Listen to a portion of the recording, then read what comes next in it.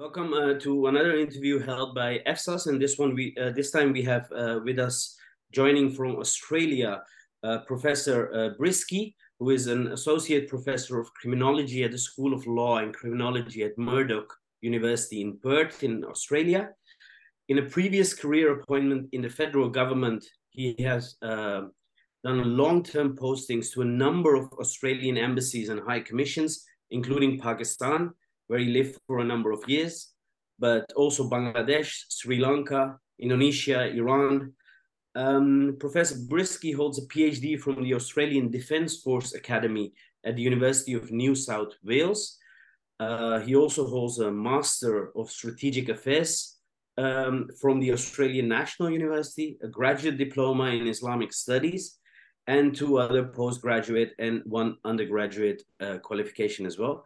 He has lectured and presented at the Australian Defence Force Staff College, Charles Sturt University, Curtin University, University of Western Australia, Oxford University, and University of Portsmouth.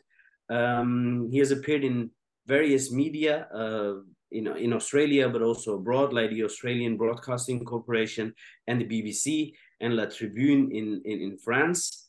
You were also the head of school of the Australian Graduate School of Policing and Security at Charles Sturt University, and you have received commendations for your government service in Pakistan, Afghanistan, and Indonesia with regards to counter-terrorism operations and for your role as part of the first deployment in response to the Bali bombing in 2002. And again, a long list, but very important to mention. Recently, you've also received the Murdoch Vice Chancellor's Values Award for your outstanding commitment and contribution to the School of Law and Criminology. You have written extensively on the Pakistani Army, its conflicted relationship with terrorism, its Muslim identity, and of course, the geopolitics surrounding it.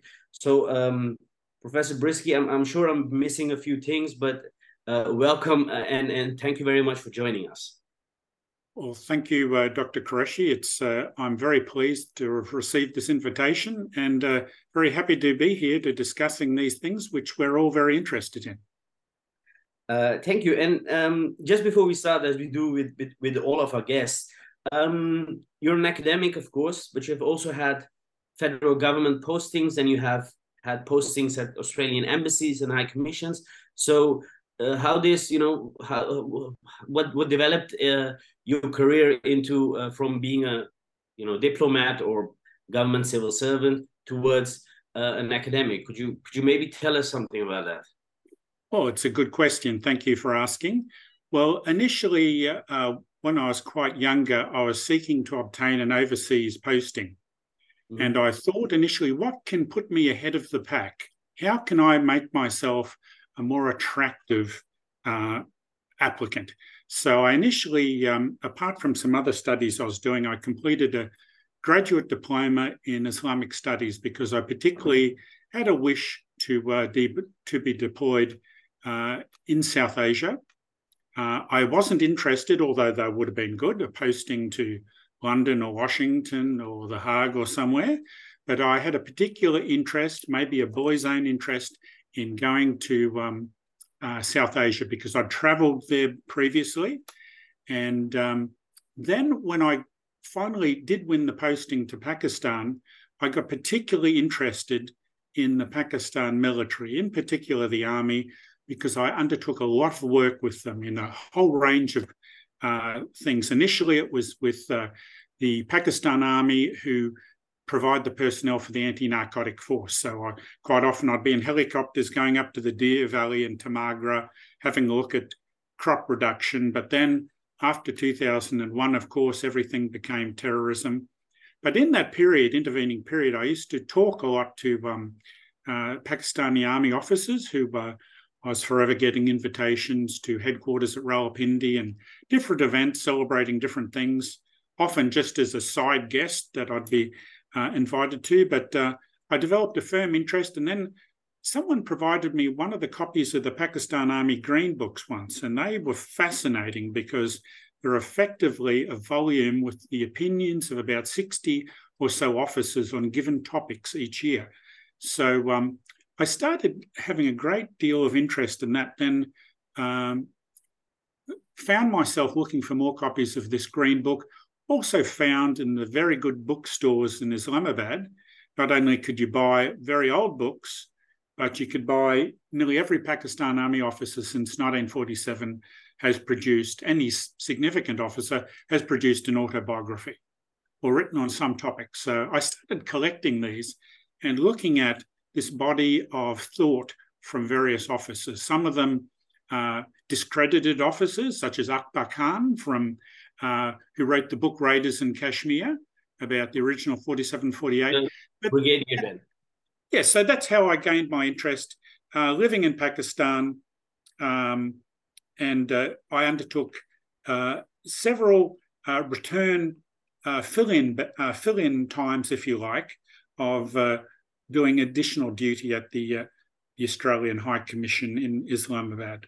And because you started off saying that once you got to Pakistan, you got, of course, interested into the Pakistani Army, because as you described in one of your extremely interesting papers, which we're going to discuss, the foundation of Pakistan's strategic culture, you basically say, the contours, the focus of the Pakistani Army, or your focus on the Pakistani Army, is there because it has been arguably the most preeminent political and military actor since the state's formation in 1947.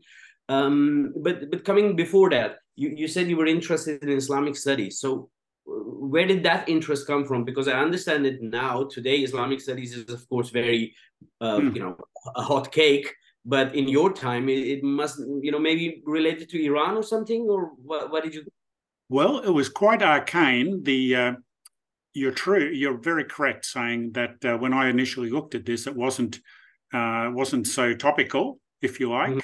Mm-hmm. But the Islamic studies that I undertook had a particular focus more on Southeast Asian Islam, but I developed in my minor dissertation for that graduate diploma, I particularly looked at Pakistan because that was as I mentioned, I was aiming to get over to Pakistan and try and win that posting. So I wanted some ammunition in my back pocket, if you like, saying I've completed a minor dissertation on Pakistan and so on and so on.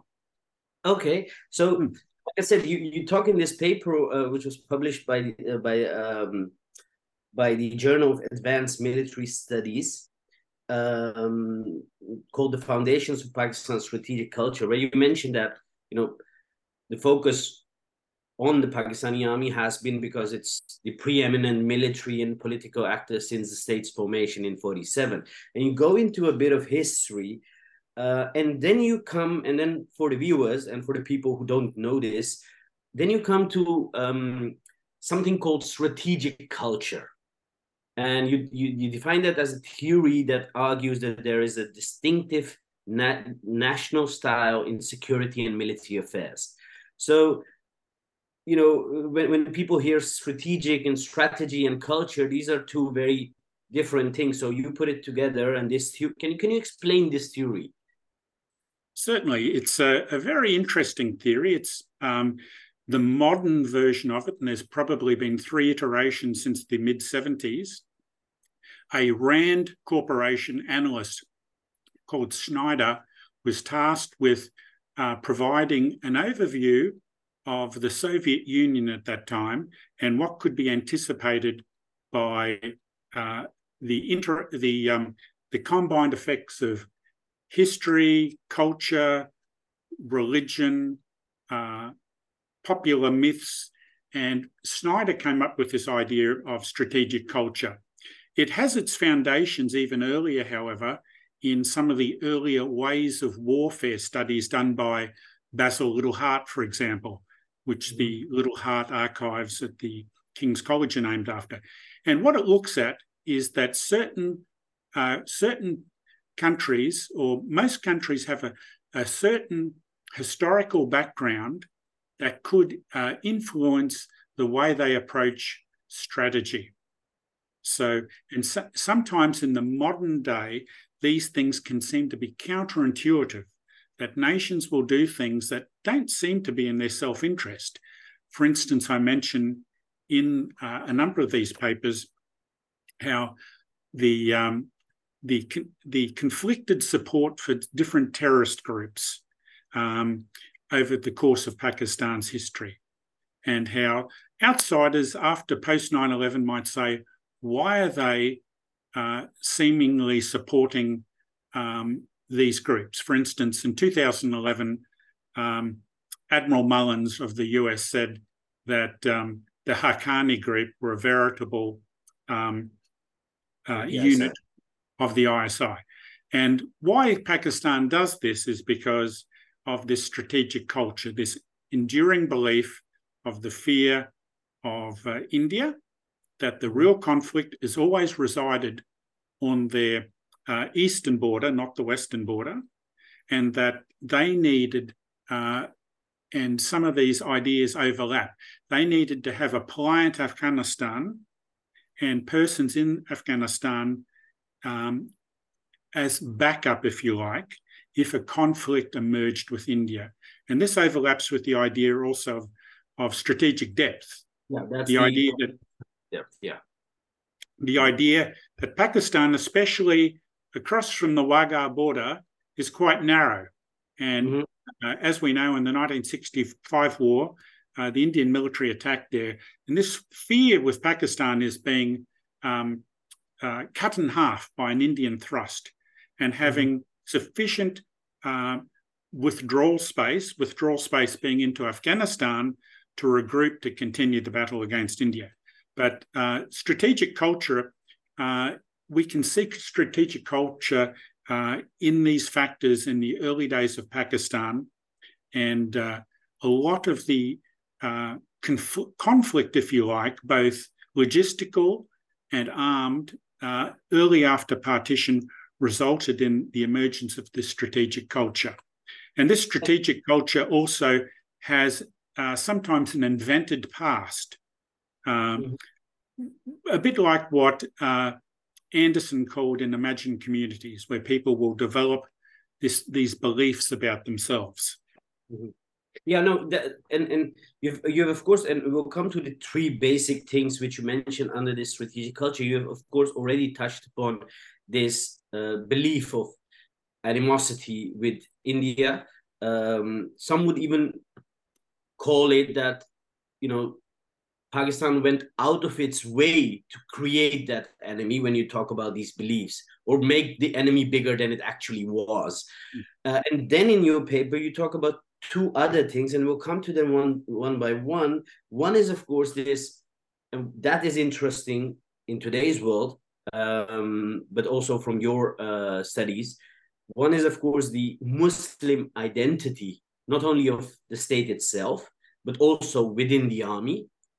And then the belief, or the misplaced belief, or half misplaced belief of being a martial race, where you talk mostly about the Pashtuns and the Punjabis being inducted to the army. So one by one, if you just, whichever you choose, if you can explain the Muslim identity and the martial race. Thank you, Dr. Qureshi. The idea of martial race is something that originated, it's possibly got a much older history, beliefs in certain peoples being more effective in the military. But in regards South Asia, the British were particular masters at this idea, especially after the Great Rebellion, or the Mutiny in 1857. We saw that British power was on the brink of collapsing. A number of groups within South Asia helped the British restore their primacy, including Sikh soldiers, who are considered a martial race. Also, groups, what were called in older parlance, Punjabi Muslimans, which were said to be a martial race, that these were solid... Sorry? Who fought the Sikhs? Yes, the Sikhs. There were a number of groups, the Sikhs, the Gurkhas, Punjabi Muslimans, and some other groups. Now, these groups, the idea ignores the idea of why the British may have been saying these groups particularly strong. There was a lot of champions of this idea of martial race, which had at the time a sort of social Darwinism, a Darwinistic impact, where they would look at things, and a whole sort of pseudoscience developed about this idea of martial race, where they would posit ideas that people from northern colder climates were more effective as soldiers than those from the south of India, which were said to suffer from heat and debilitating diseases. Now, that ignores the fact, of course, that early on in the British interest in India, that Tipu Sultan in the south of India had fought very well against the British. The Marathas also were quite warlike and had fought well against the British. But in the British interest, it was in their interests to promote this idea of martial race. And in particular, the Potahar Plateau, or the Salt Range area, most of the troops came from within 120-mile circumference of that area of the Punjabi heartlands, where these soldiers were recruited from. There's a particularly interesting study by Pasha, a Turkish scholar, looking at the economic idea of the martial race and how he traces it back to lack of employment opportunities in the Salt Range, and the British taking up this opportunity of employing people from that area. But traditionally, we look to Pakistan and we have their own authors promoting this idea of the martial race, even though it was meant to have been categorically meant to have been rejected after the First World War. We find it time and time again in publications by British officers and in the post-partition period by Pakistani officers. This idea of a martial race, the first major history of the Pakistan Army firmly established this as well. A 1962 volume, History of the Pakistan Army, clearly stated how they traced their martial roots back to the Scythians and even a pre-Islamic history, but they tracked this history down that the people who live in the area of what is Pakistan today have historically been martial. Mostly the Punjabis, not so much. They don't really consider people from Sindh in that regard very much. Baluchistan, they recognise that they're fairly warlike, but not really in some of these very social Darwinistic type explanations. They don't really consider them as being possible for them to be regimented and formed into a solid fighting force. And a lot of these books too, we look back to the late 1880s onwards, up until the early 20th century, the British Indian government actually published guidelines on martial race. They published guidelines which you can still buy today as reprints of Punjabi Muslims, and they're sort of like an encapsulated volume for officers at the time to understand these people from this particular area. So they would include in these volumes pseudo-anthropological studies and other studies which pointed to the martial qualities of these groups from the Punjab and other groups, about their qualities and how one should deal with them. So these volumes you can still buy today. Okay, but do you think that this particular belief of, the martial race concentrated in the Punjab, you just mentioned Sindh and Balochistan, do you think that that has actually been the basis of this, discrepancy within these various people in Pakistan? As you know, Punjab is mostly the most, prosperous province. Punjabis dominate the military, but also the civil service, also politics. So do you know that this has been the foundation of this imbalance in the country? And as you know, you have been posted in Bangladesh. One of the major reasons of Bangladesh, wanting to be independent was that they felt that they were treated inferior by then what was West Pakistan. That's certainly the case. There are people who dispute that, but the historical evidence and record, it's very clear that some people argue there was a form of Punjab colonization, a Punjabi imperialism that replaced the British. But it's clear in the elites, especially the military, were dominated by the Punjab. That's not saying that others weren't included. Of course, General Zia came originally. His family took part in the great movement across from India. They came from in the majority.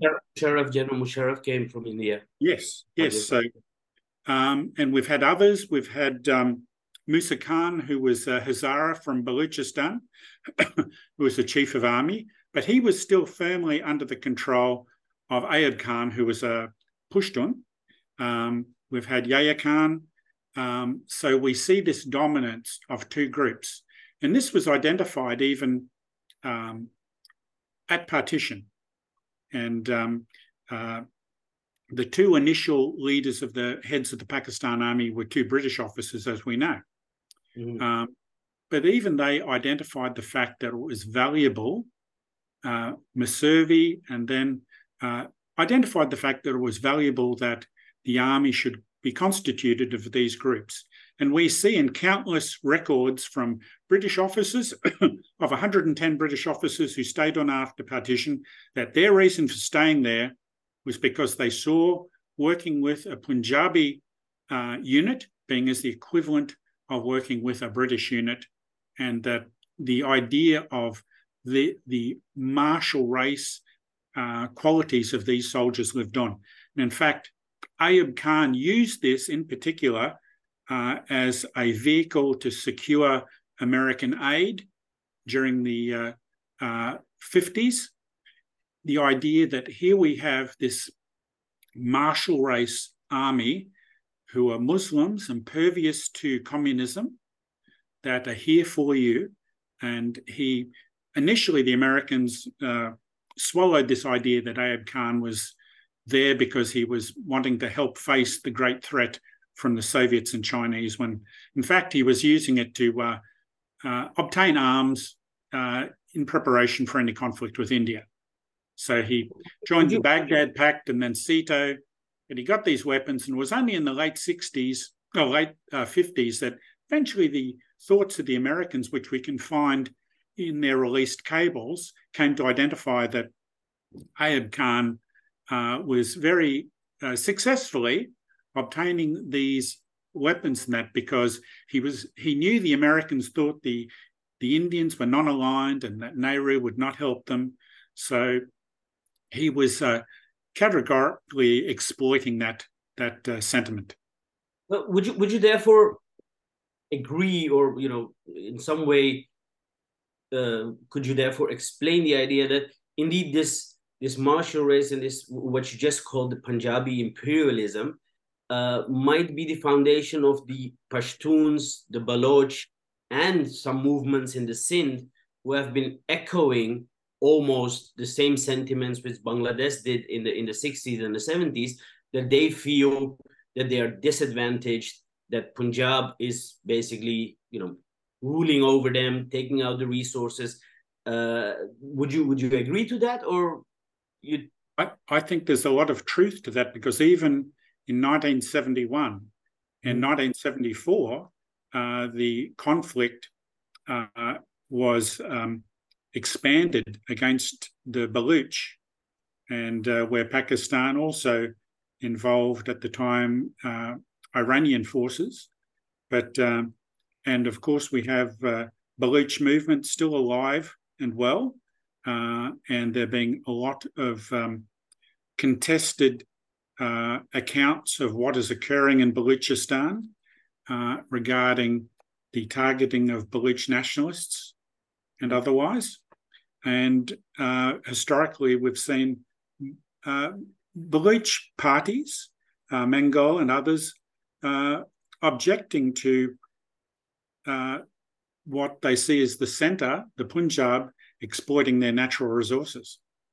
Okay, and then you also come to the Muslim identity, which is part of this strategic culture. And before you answer that and explain the Muslim identity, apart from the Pakistani, you talked about the Punjabi Muslims, but at the same time, this Muslim identity inherently also talks about the Muslim Ummah, the larger Muslim community in the world. So that's one, but I would maybe argue that, as we know, the Islam, came into or flourished from the Arabian Peninsula, and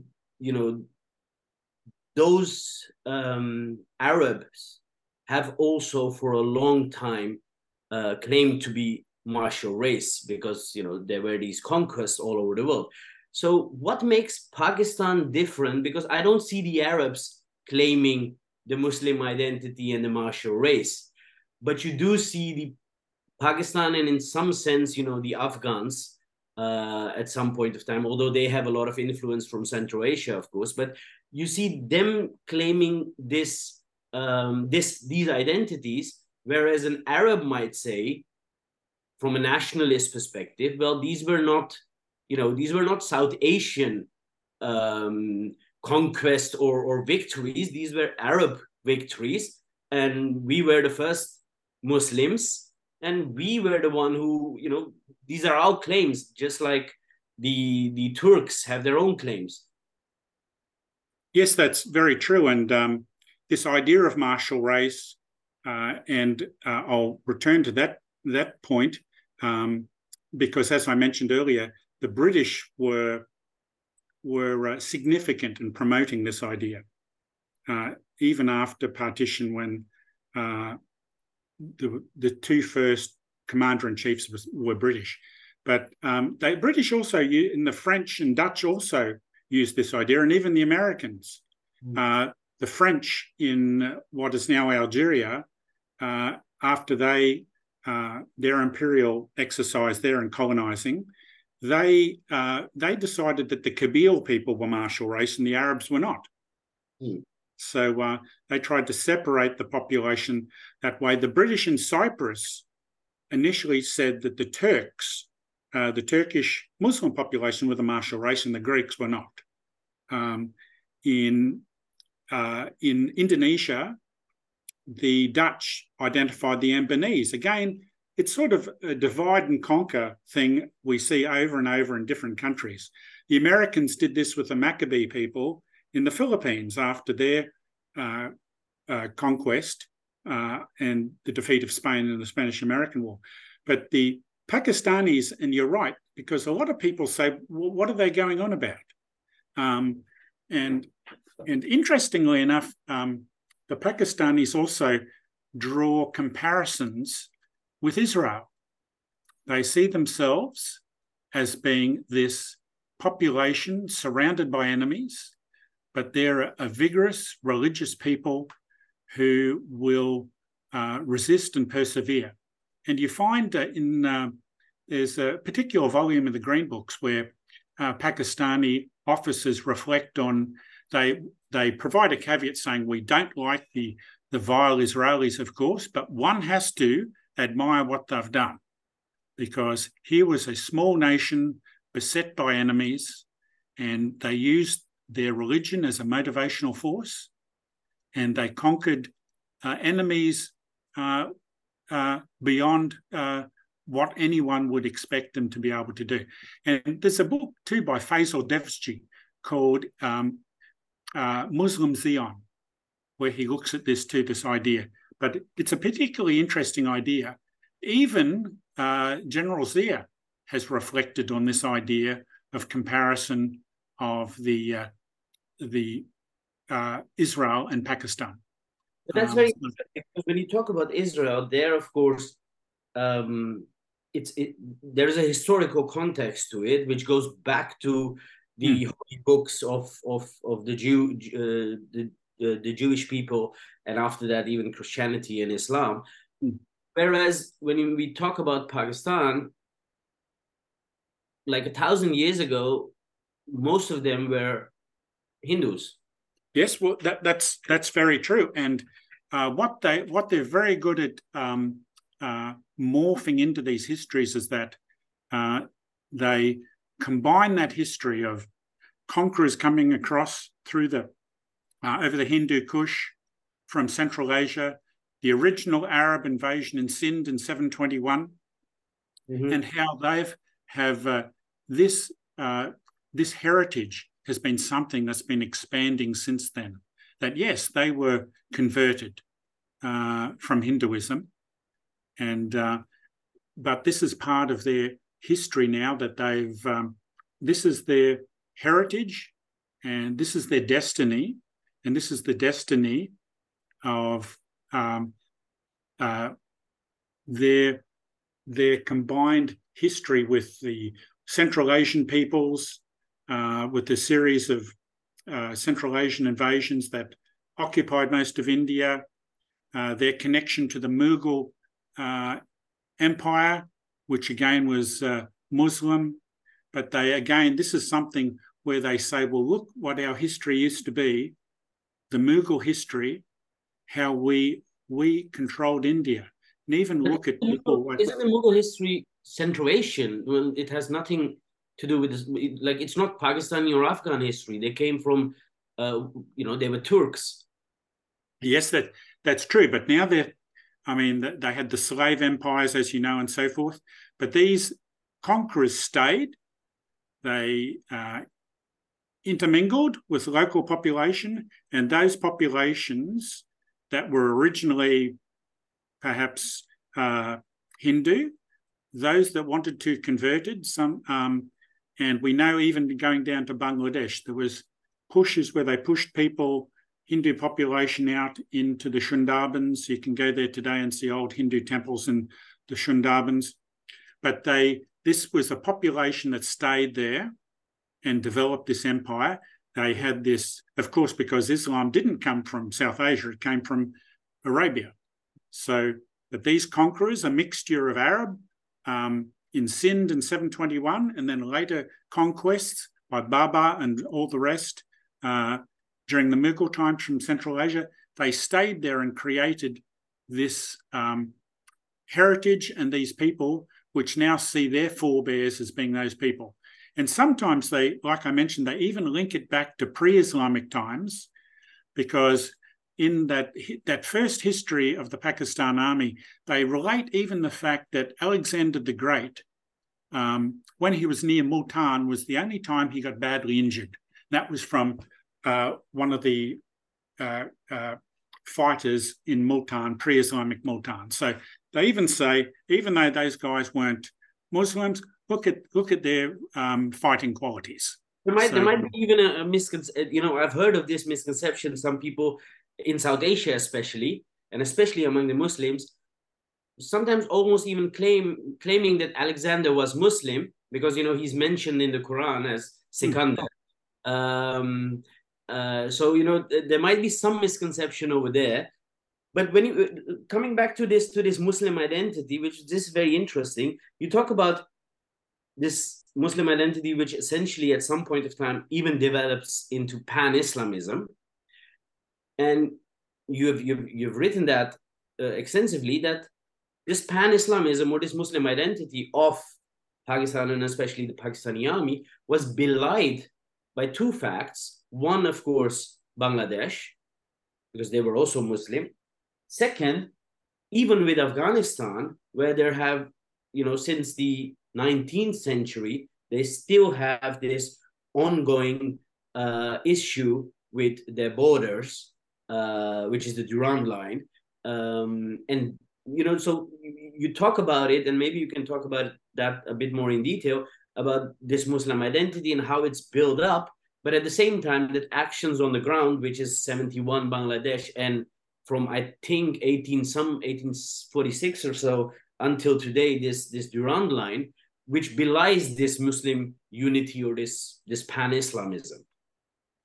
Yes, this is part of, as we know, Pakistan was created largely due to the efforts of Muhammad Ali Jinnah, the Cade, and his idea for what Pakistan would be pretty much didn't look like that fairly shortly after independence.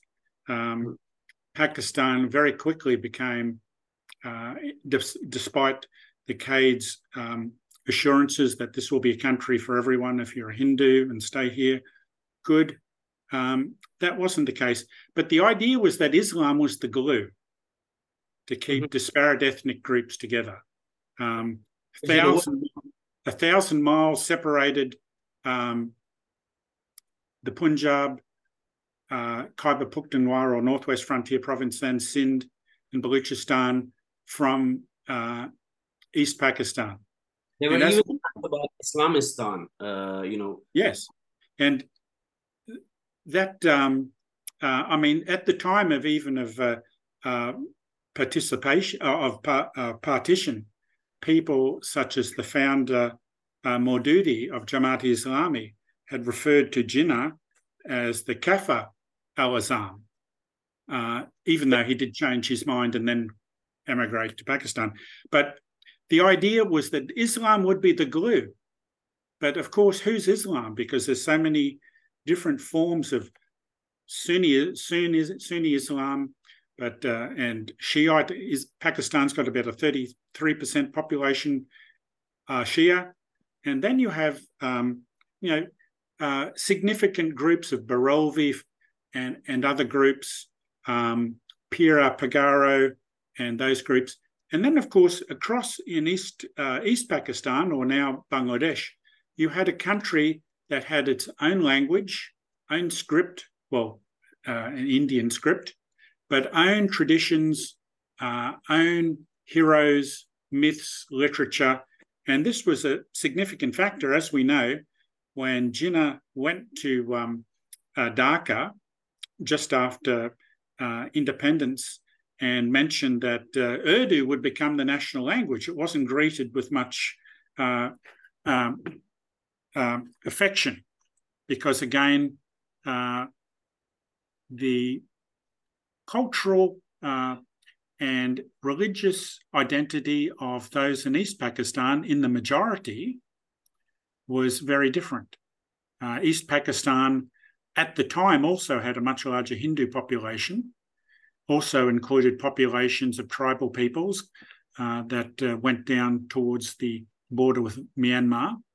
But it had a very firmly attachment to their own culture. And as we know, when the Bangabandhu and the 6 Points, which ignited the war, occurred, this was after a long experience of Bangladeshis or East Pakistanis feeling disenfranchised, cut out of government positions, even though Nazimuddin and others had been leaders, but being thought of as being this resource base where all their jute earnings would support the West, and having little involvement in the military or government. And of course, when the Bangabandhu won the election, it wasn't being accepted either by the army or by Bhutto at the time. No, and we've talked about the Muslim identity. We will keep coming back to that. The martial race, I think that's quite clear with the influence of the Britishers as well. And then you also note that the influence of this Muslim identity, Islam, but also then this martial race, makes the army of Pakistan do irrational things with regard to India. And you specifically mentioned Operation Gibraltar in 1965. I would maybe go a step further and even say that this might not be as irrational as it seems. This might just feed in to that Muslim identity and the martial race, because what identity and what martial race can you claim if you don't create or go out of your way to create an enemy. Well, that's true. And of course, for a military to remain relevant and being the pinnacle of the structure, and as we've heard said in many times, that Pakistan's a Praetorian state. It's not a country with an army, it's an army with a country. And we've had the famous statement of Hans Morgenthau in 1956 in the New Statesman saying Pakistan doesn't have a historical reason to exist. That the only thing that Morgenthau at the time, which really angered Pakistanis, was their hate of India, and that the military had to have some raison d'être to exist, and that was this existential fear of India. And isn't this fear mostly, created by these irrational operations which you talk about, Operation Gibraltar, but you also just mentioned in the beginning, you mentioned then Brigadier Akbar Khan, afterwards general, who wrote Raiders in Kashmir. 97 you mentioned, of course, India was very much involved over there, but the foundation of it came from the issues between West and East Pakistan. You talked about the elections. So this, I'm no denying the fact that there is animosity between India and Pakistan, but hasn't the Pakistani army or its establishment gone out of its way to actually fuel that and create even more enmity? I would say there's a good argument for that being the case. There's also, as we know, the army is much more than an army. It's also an economic enterprise with interests in industries across Pakistan, from the Fauji Foundation to the army dairy farms to, it has fingers in many pies in real estate, industry. Even when I lived there, there was an army factory producing jam. So they have significant interests. And the army also maintain that they have primacy in things such as, always have had primacy in foreign affairs. That the army has become an institution and an enterprise that is self-generating. And over the years, it has become this because it's always been at the pinnacle of power, nearly always. If sometimes it's had to retract or withdraw a little, it's not far away. As we know, there's the idea of the troika that was penned some time back about the army, prime minister, and the president. But we even see recently the army will make its interests clear, and those that combat it in any way will soon find themselves either very much displaced, possibly criminally charged, or in some cases, depending on the person, disappear. But the army has a long history of being involved and encroaching upon other areas of government, industry, administration, and enterprise. You just said that anyone who has a different view or dares to counter that would be either disappeared or in jail. Well, occasionally there's been arguments made about journalists who have ended up dead, even journalists not in Pakistan who have ended up... there are a few cases in Kenya, in Sweden. Yes. Yeah, in the Kenyan case in particular. But we find this more often than not, to say that it's not an aberration. It seems to be pulled out of a playbook that the army have. If someone creates or perpetuates some type of irritant to them that affects their reputation or primacy, these people have a way of being relegated. So you're almost not saying it with so many words, but still to make it a bit clear, you have the feeling that the Pakistani army might target dissidents or has targeted dissidents overseas. Well, yes, that's we know that the ISI have a long arm, like many agencies like that around the world. But yes, we can see that they do keep a firm eye on dissidents or others who may be irritants to their interests. Okay, you talk about, and then we come to one of the major issues, which of course, we talked about this animosity with India, or this created fear of a vengeful India, which when we come, of course, to the issue of Kashmir, which has been one of the bases of it. I do, you mentioned the Sikh fighters. I do recall Aisha Jalal writing in her book, Partisans of Allah, which you also mentioned. You don't mention that book, but you mentioned this slogan of Islam in danger. And Aisha Jalal writes that, this was the slogan used in Bahawalpur, which is today the Jaish-e-Mohammed's headquarters. This particular slogan, Islam in danger, was used against the forces of Ranjit Singh, the Sikhs, and you say in your writings that this slogan has been over and over used to put Muslim fighters, and not necessarily only military, but you mentioned Lashkars, and Lashkars, you would say today terrorist groups or militant groups, to put them together under this one banner of Islam is in danger, whether that's Kashmir or wherever, and we need to fight for that.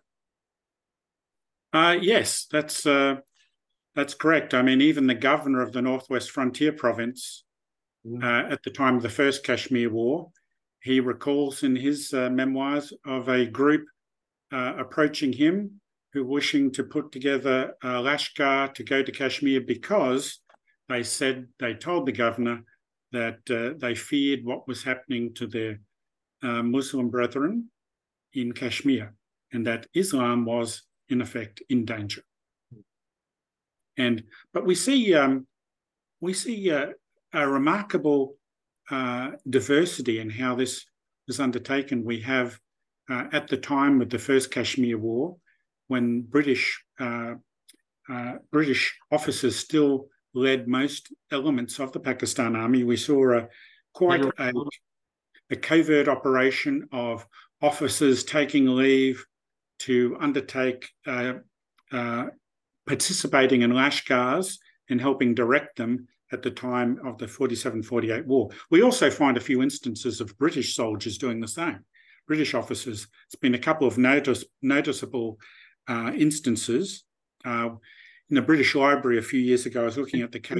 Brown was the one who led the mutiny against the Maharaja in Gilgit-Baltistan.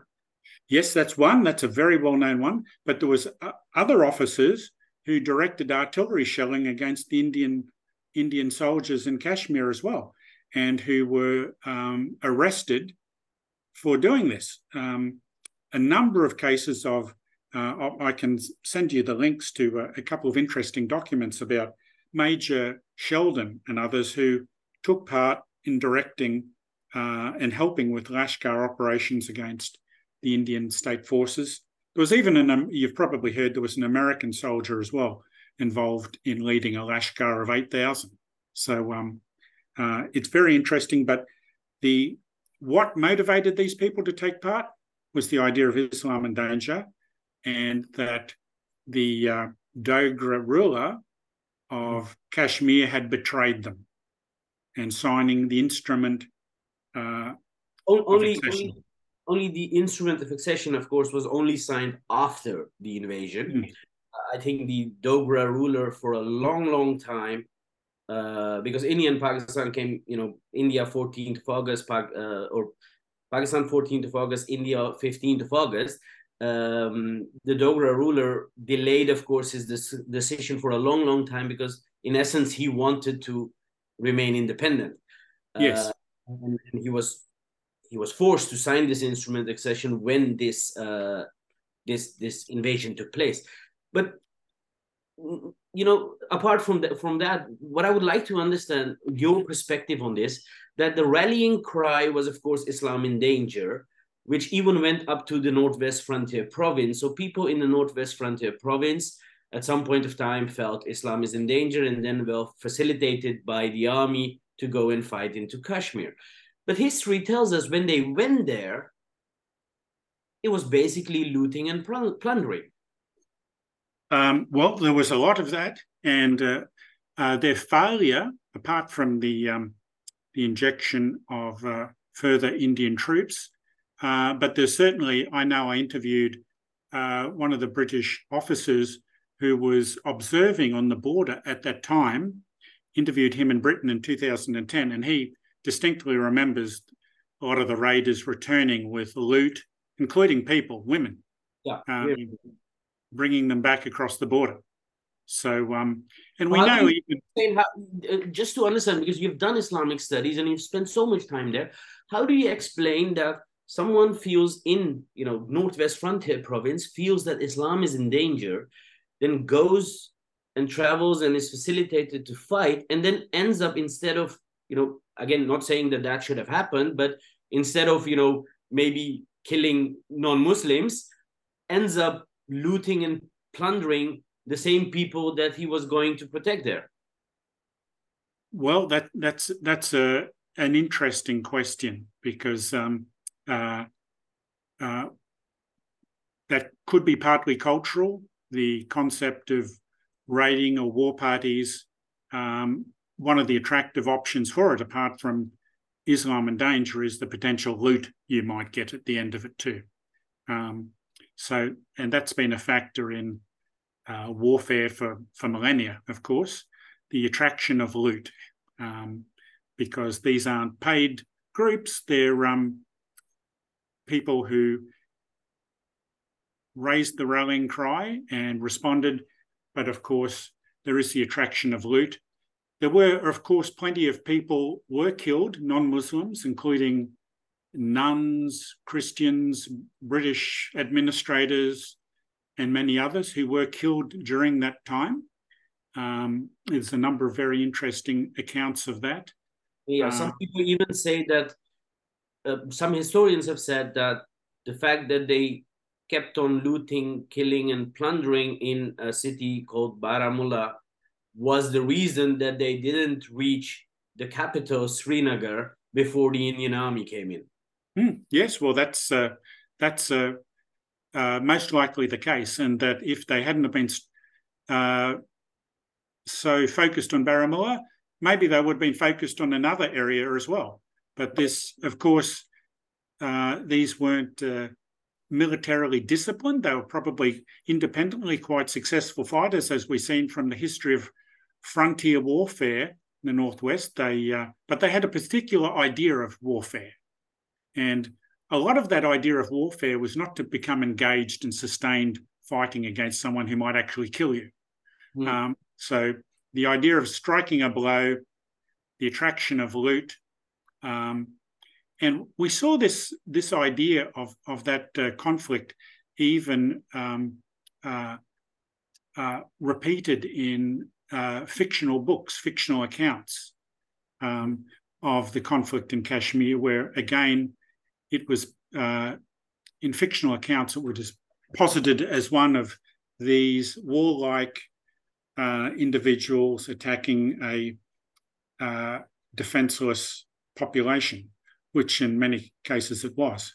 But you're right. I mean, their lack of discipline in many cases. We do find many accounts, however, of Indian officers saying clearly these are not just tribal raiders, because in some parts of the theatre of conflict, they were quite disciplined and were using mortars and supported by heavy machine guns.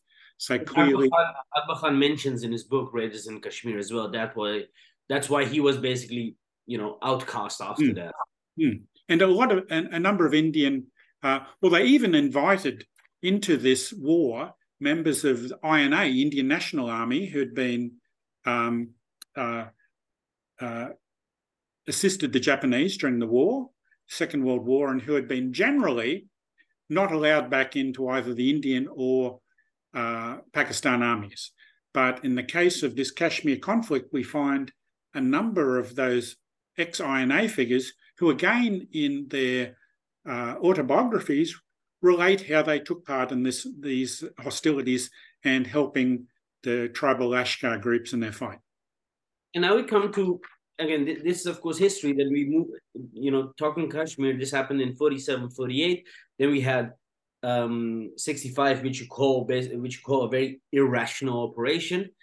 And then it took and coming to today or, recent history, then it took a very different form that at some point of time, the army thought, and this was also, of course, a fallout of the Soviet-Afghan war, that it thought that, maybe it doesn't need to go itself to fight, and maybe it could use these battle-hardened mujahideen from the Afghan Soviet war to rally them again under this Islam in danger cry, which essentially in the 90s started a proxy war in Kashmir.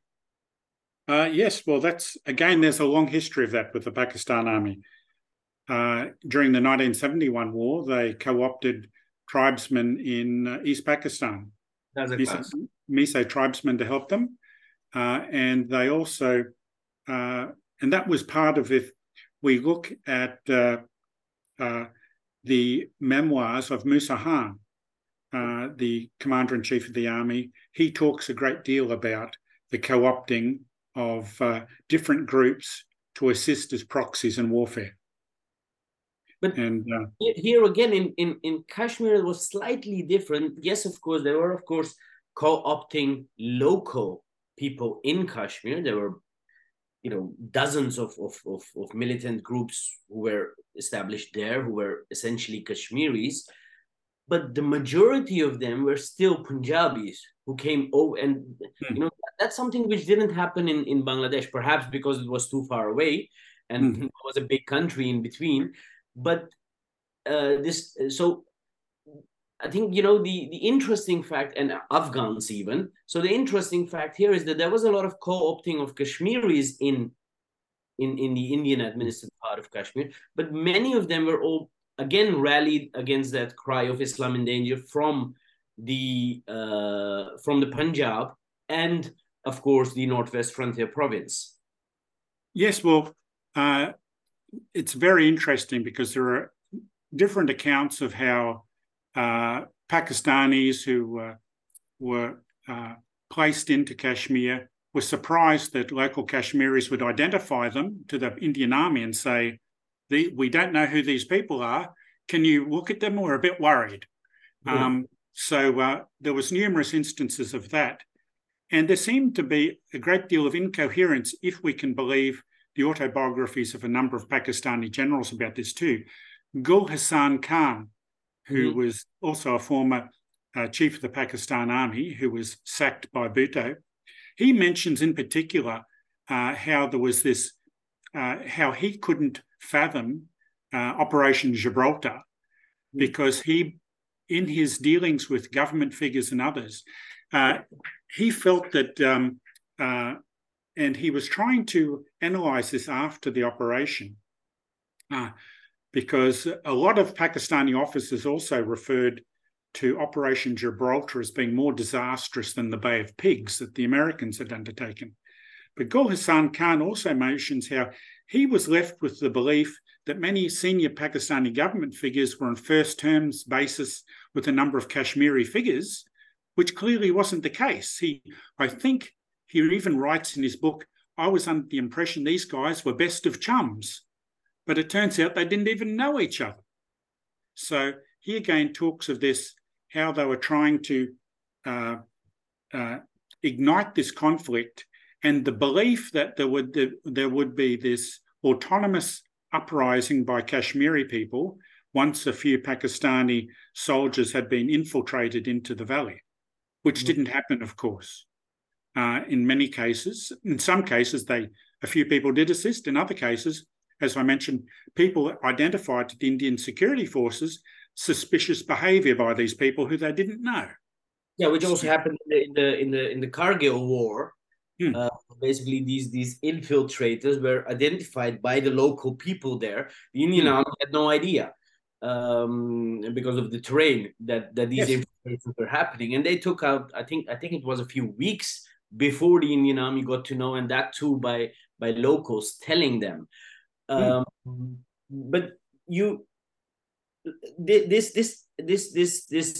this thought of vengeful Hindu India and this animosity, this continues until this day. We had recently an Afghan on an interview with us, to whom I asked the same question, in the sense that many of India's strategic policies have actually been in response to China. Much of them after 62 especially. So and then many Pakistan's policies have been in response to India, which basically is doing this in response to the Chinese. And then there was this Afghan minister who told us that she felt that India had moved on, and that moved on beyond Pakistan, and that Pakistan should perhaps do the same, move on beyond Pakistan, beyond India. Do you think that's possible with this Muslim identity and this reflection in the state's policy? Well, it would be a good thing, because I think it's a correct estimate that India is fairly much an economic juggernaut. India sees issues, as we just saw with the recent meeting between Mr. Modi and Xi Jinping. India is very sensitive about security issues, but it feels very confident in its own sense of abilities to fend those problems. But we, of course, see in Pakistan the continuance of this board where people get shuffled round. If they upset the army, they soon find themselves out. The military haven't lost any of their primacy, despite it being seemingly so since the dissolution of Mr. Musharraf's last interregnum. But the army is still in the driver's seat. Okay. And the army, of course, as we've just discussed, it's not in the army's interests to dismiss or embrace India. We saw early on in Mr. Musharraf's term, even after Kargil, we saw a little bit of rapprochement, the opening of the Lahore-Delhi bus line, and of course that then got closed again because of Kargil. But we did see Mr. Musharraf visit India, but these things always seem to be stillborn. Yeah, and you have it, of course, you had, I think, even after the Lahore bus, Manmohan Singh and Musharraf took this very much forward, and then, of course, Mumbai happened. It was Mumbai. Before that, there was 2002, the Parliament attack, and all these things which, again, if we're talking of terrorism theory, we'd be talking of these as spoiling actions by partners. Many people in India, but also internationally, say that it's, well, Musharraf was, of course, also army chief at then, but in essence, it's the army using its proxies to derail any prospects of peace with India, because otherwise it would lose its grip on the country. So is there some truth in that? I suspect there is. It's the idea of spoiling. It's got a long history as a theory in terrorism. If people are upset and don't actually want to go to the peace table, they will spoil it. So that can be via an attack, some grievous attack which occurred on the Indian Parliament. The Mumbai attacks, absolutely. But there's countless examples of this where something will happen which will just make it simply impossible for Mr. Vajpayee to continue talking with Mr. Musharraf at the time or other Indian leaders. How can we have peace when another country commits these egregious acts of terrorism upon us? Okay, and now coming to today, today, you just said the Pakistani army is still very much in the driving seat, and it can use, of course, these many proxies it has to derail any peace efforts. Now, it seems, and I'm not sure, but there have been many analysts also in Pakistan saying that, well, we have had this policy for a long time, but now we're changing, and we're not changing because we want to, but basically we're changing because these Frankenstein monsters are now acting against us. And which has also been one of the reasons one of our last interviews, we talked about this sort of tension between the Taliban, the Afghan Taliban, and the Pakistani military establishment. The Afghan Taliban would have, of course, not been in power had it not been for the Pakistani army. But today it seems that they're their own entity, and not as much under influence of the Pakistanis anymore. I'm not sure.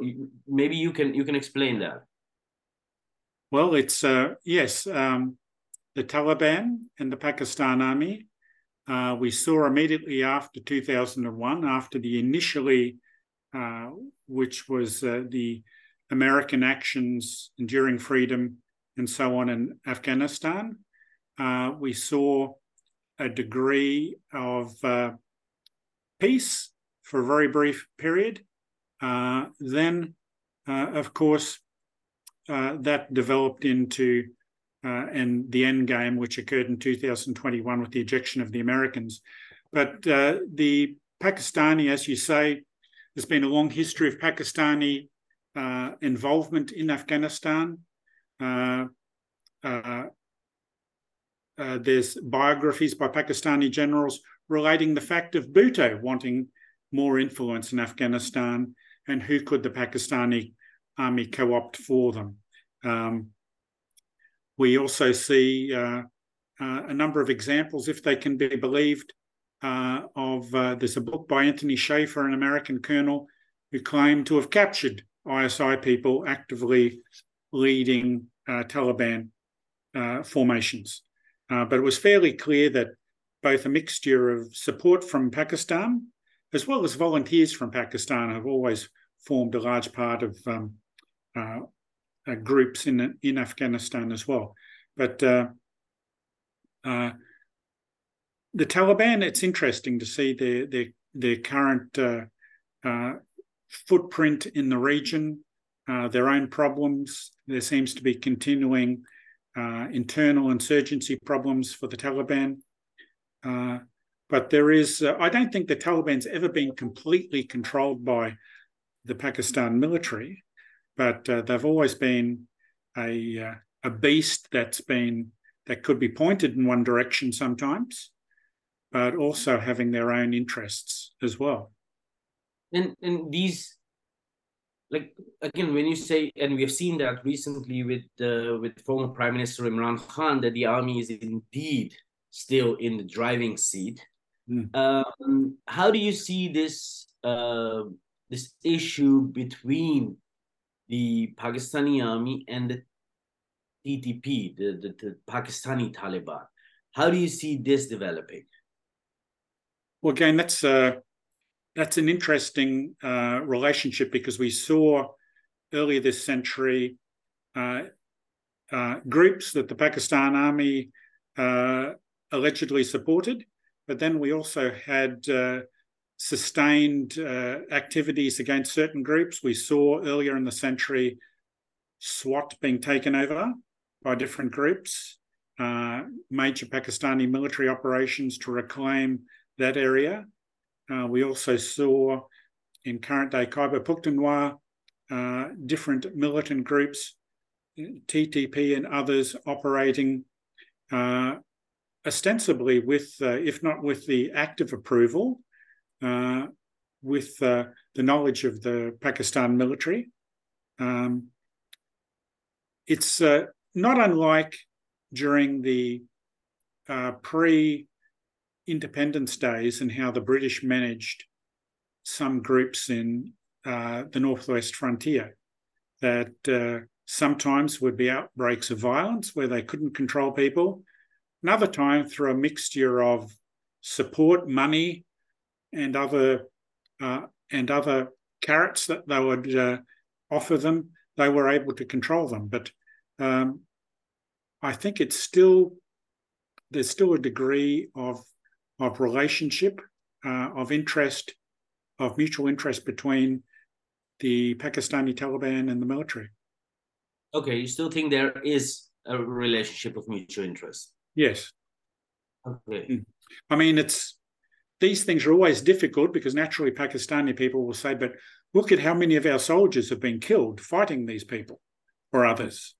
So there's always layers to these relationships, different layers, different contacts, different groups, subgroups who have sub-loyalties to particular persons. And I'm coming to the last question of this interview, and that is that indeed, how do you see this terrain of, because you are of course a counterterrorism specialist, how do you see this terrain of terrorism in South Asia especially, but also in Pakistan, Kashmir? How do you see this developing? Many think that the Afghan Taliban is there to stay. Then you have the TTP, but you also have the ISKP.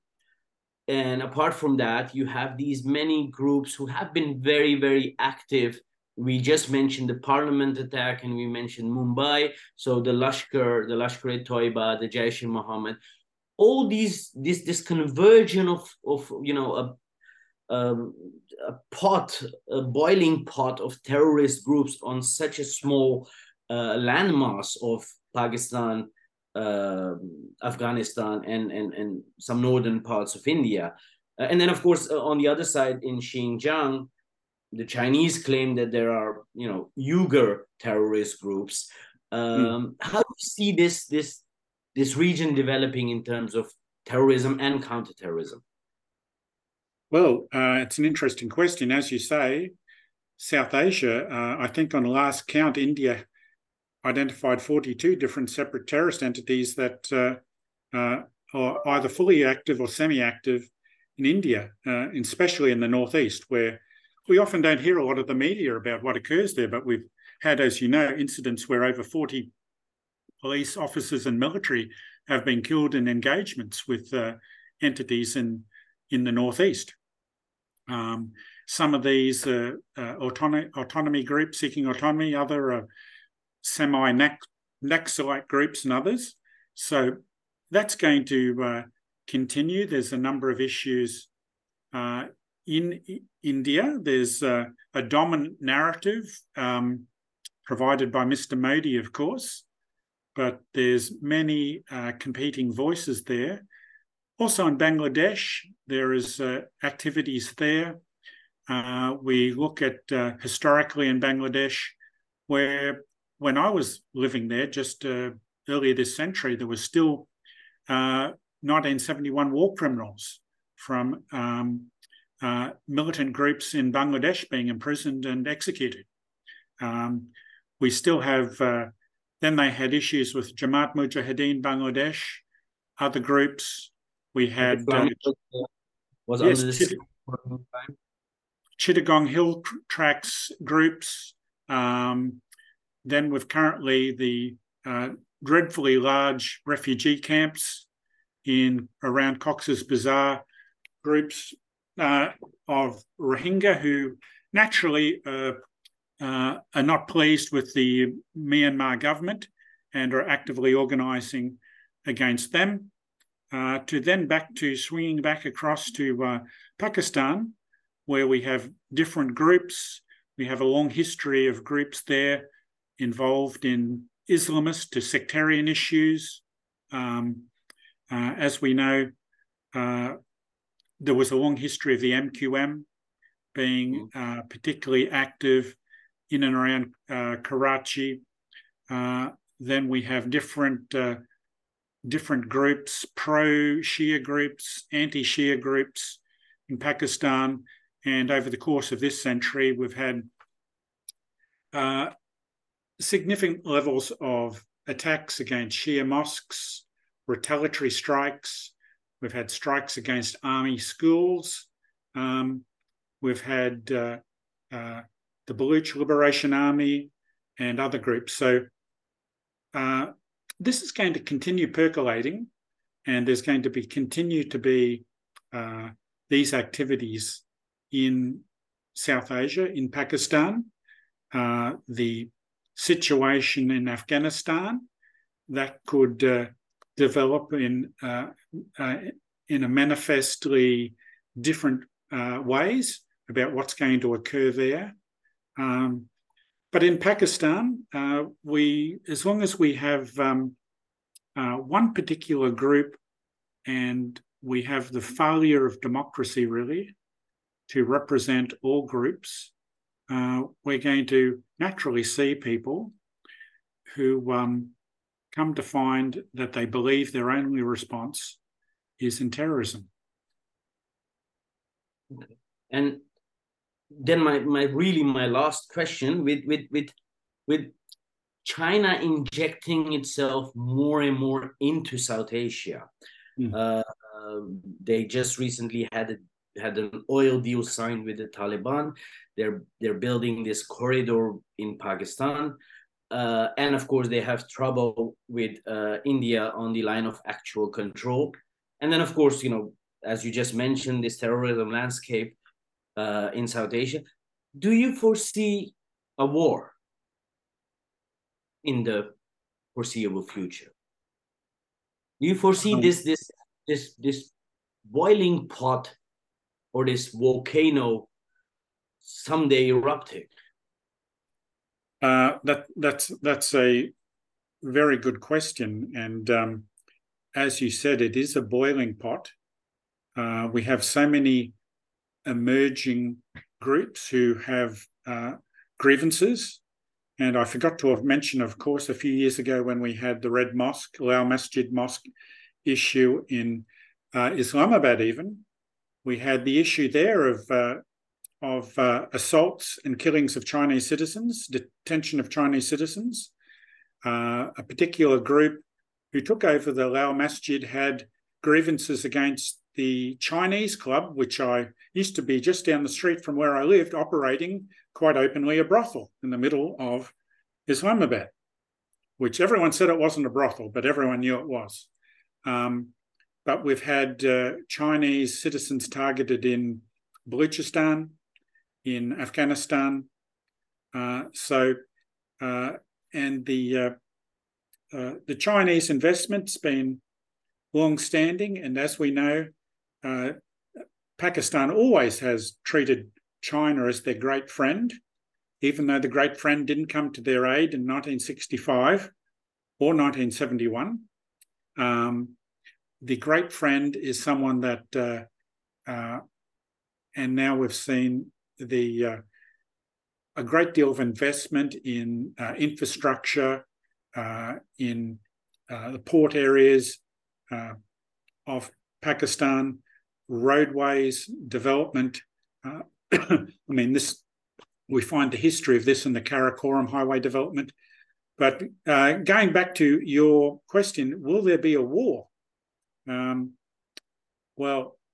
war, we've seen eruptions of conflict between India and China, which they've been trying to dampen down.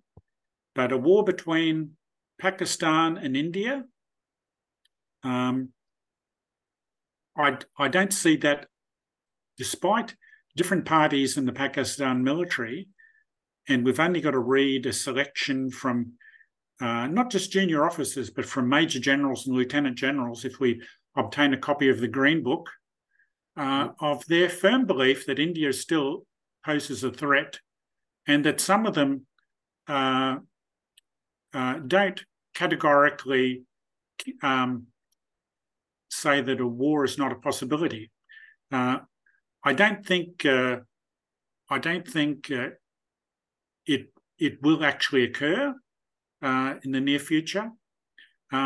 Notwithstanding, there is some significant injection of different parties into who control Pakistan. We've seen since the early 70s an Islamization of the Pakistan Army. So people always wonder about the threat of an Islamist coup within the Pakistan Army. There has been Islamist coups that have been intercepted that included senior officers.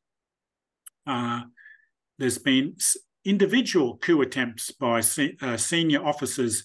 Major General Tajumal Hussain Malik attempted to do this individually. We've had other officers in a cabal of conspiracies involved in wishing to take over the government.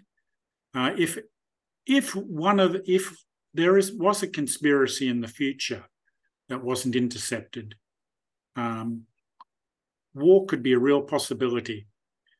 We have a nation that has nuclear weapons. We have a nation that on any given day is one of the largest militaries in the world, especially its army. Balancing that against, hopefully, some degree of rational thought in the high command about what would that actually do for Pakistan, except result in its destruction. So probably, putting it short, there won't be a war, or the possibility of a war are unlikely, because while this Muslim identity and this martial race and the enmity with India has been the foundations of the army's role in the country, it also realizes that in a case of a war, it would probably decimate itself in the country. Absolutely, and they have a number of antecedents for that in every one of the conflicts it's had with India, despite them arguing otherwise. In the 1965 conflict, they have been defeated. And the 1971 defeat was a catastrophe. So they had the country separated, as some say, operation without anaesthetic. And the country was separated. And there are those fault lines still in Balochistan, especially in other areas, that this is a risk for Pakistan as well. So they have the idea of their martial race still. It's still repeated. You can find it in army publications. There also has been a realisation, one would hope, and a reflection on history. I think you've seen possibly Henry Kissinger, when he was visiting Pakistan in 1971, said to Yahya Khan, very diplomatically, aren't you worried about the superiority of India's military? To which Yahya Khan said, don't worry about it, we're Muslims. Yeah. Well, Professor Briskey, thank you very much for this very interesting interview. I found it extremely interesting that, you have many people talking about the current role of the Pakistani army in the region and in the conflict with India. What you have done very skillfully is, try to explain where it comes from, what its foundations are, irrespective of whether it's wrong or right, but at least explaining that there is a history to it, which, according to you, even goes further or is pre-partition, goes back centuries. And one of the most interesting facts which you have mentioned is that it even goes back to pre-Islamic times. Well, that's the argument they make. Yeah, exactly. Yeah. So that's the argument. Why is it that they think so? Because they think that their claim to martial race and Muslim that can even go beyond pre-Islamic times. I'm very lucky in having a copy of that original publication here, the 1962 history of the Pakistani Army. I would love to have that and read that. I'll send you the links. You can still get it in different places. So I think they even reprint it in India, because they also reprint the Quranic concept of warfare. General Malik's book. I bought my copy in India. So, okay. No, again, extremely indebted to you for having this, being here and having conducted this interview. I would, of course, in our introduction, we talked about you were in London a while ago. We would be extremely happy to host you someday, either here or in the UK or wherever we organize a conference. That would be fantastic to have you. I've learned a lot. Well, I thank you a great deal, and I would look forward to another opportunity, because I know part of the story, and you and your colleagues and the scholars attached to EFSAS and your listeners know also a great deal of this story that I would enjoy benefiting from as well. No, thank you very much, and we hope to speak again soon. Thank you very much, Dr. Qureshi. Have a great evening.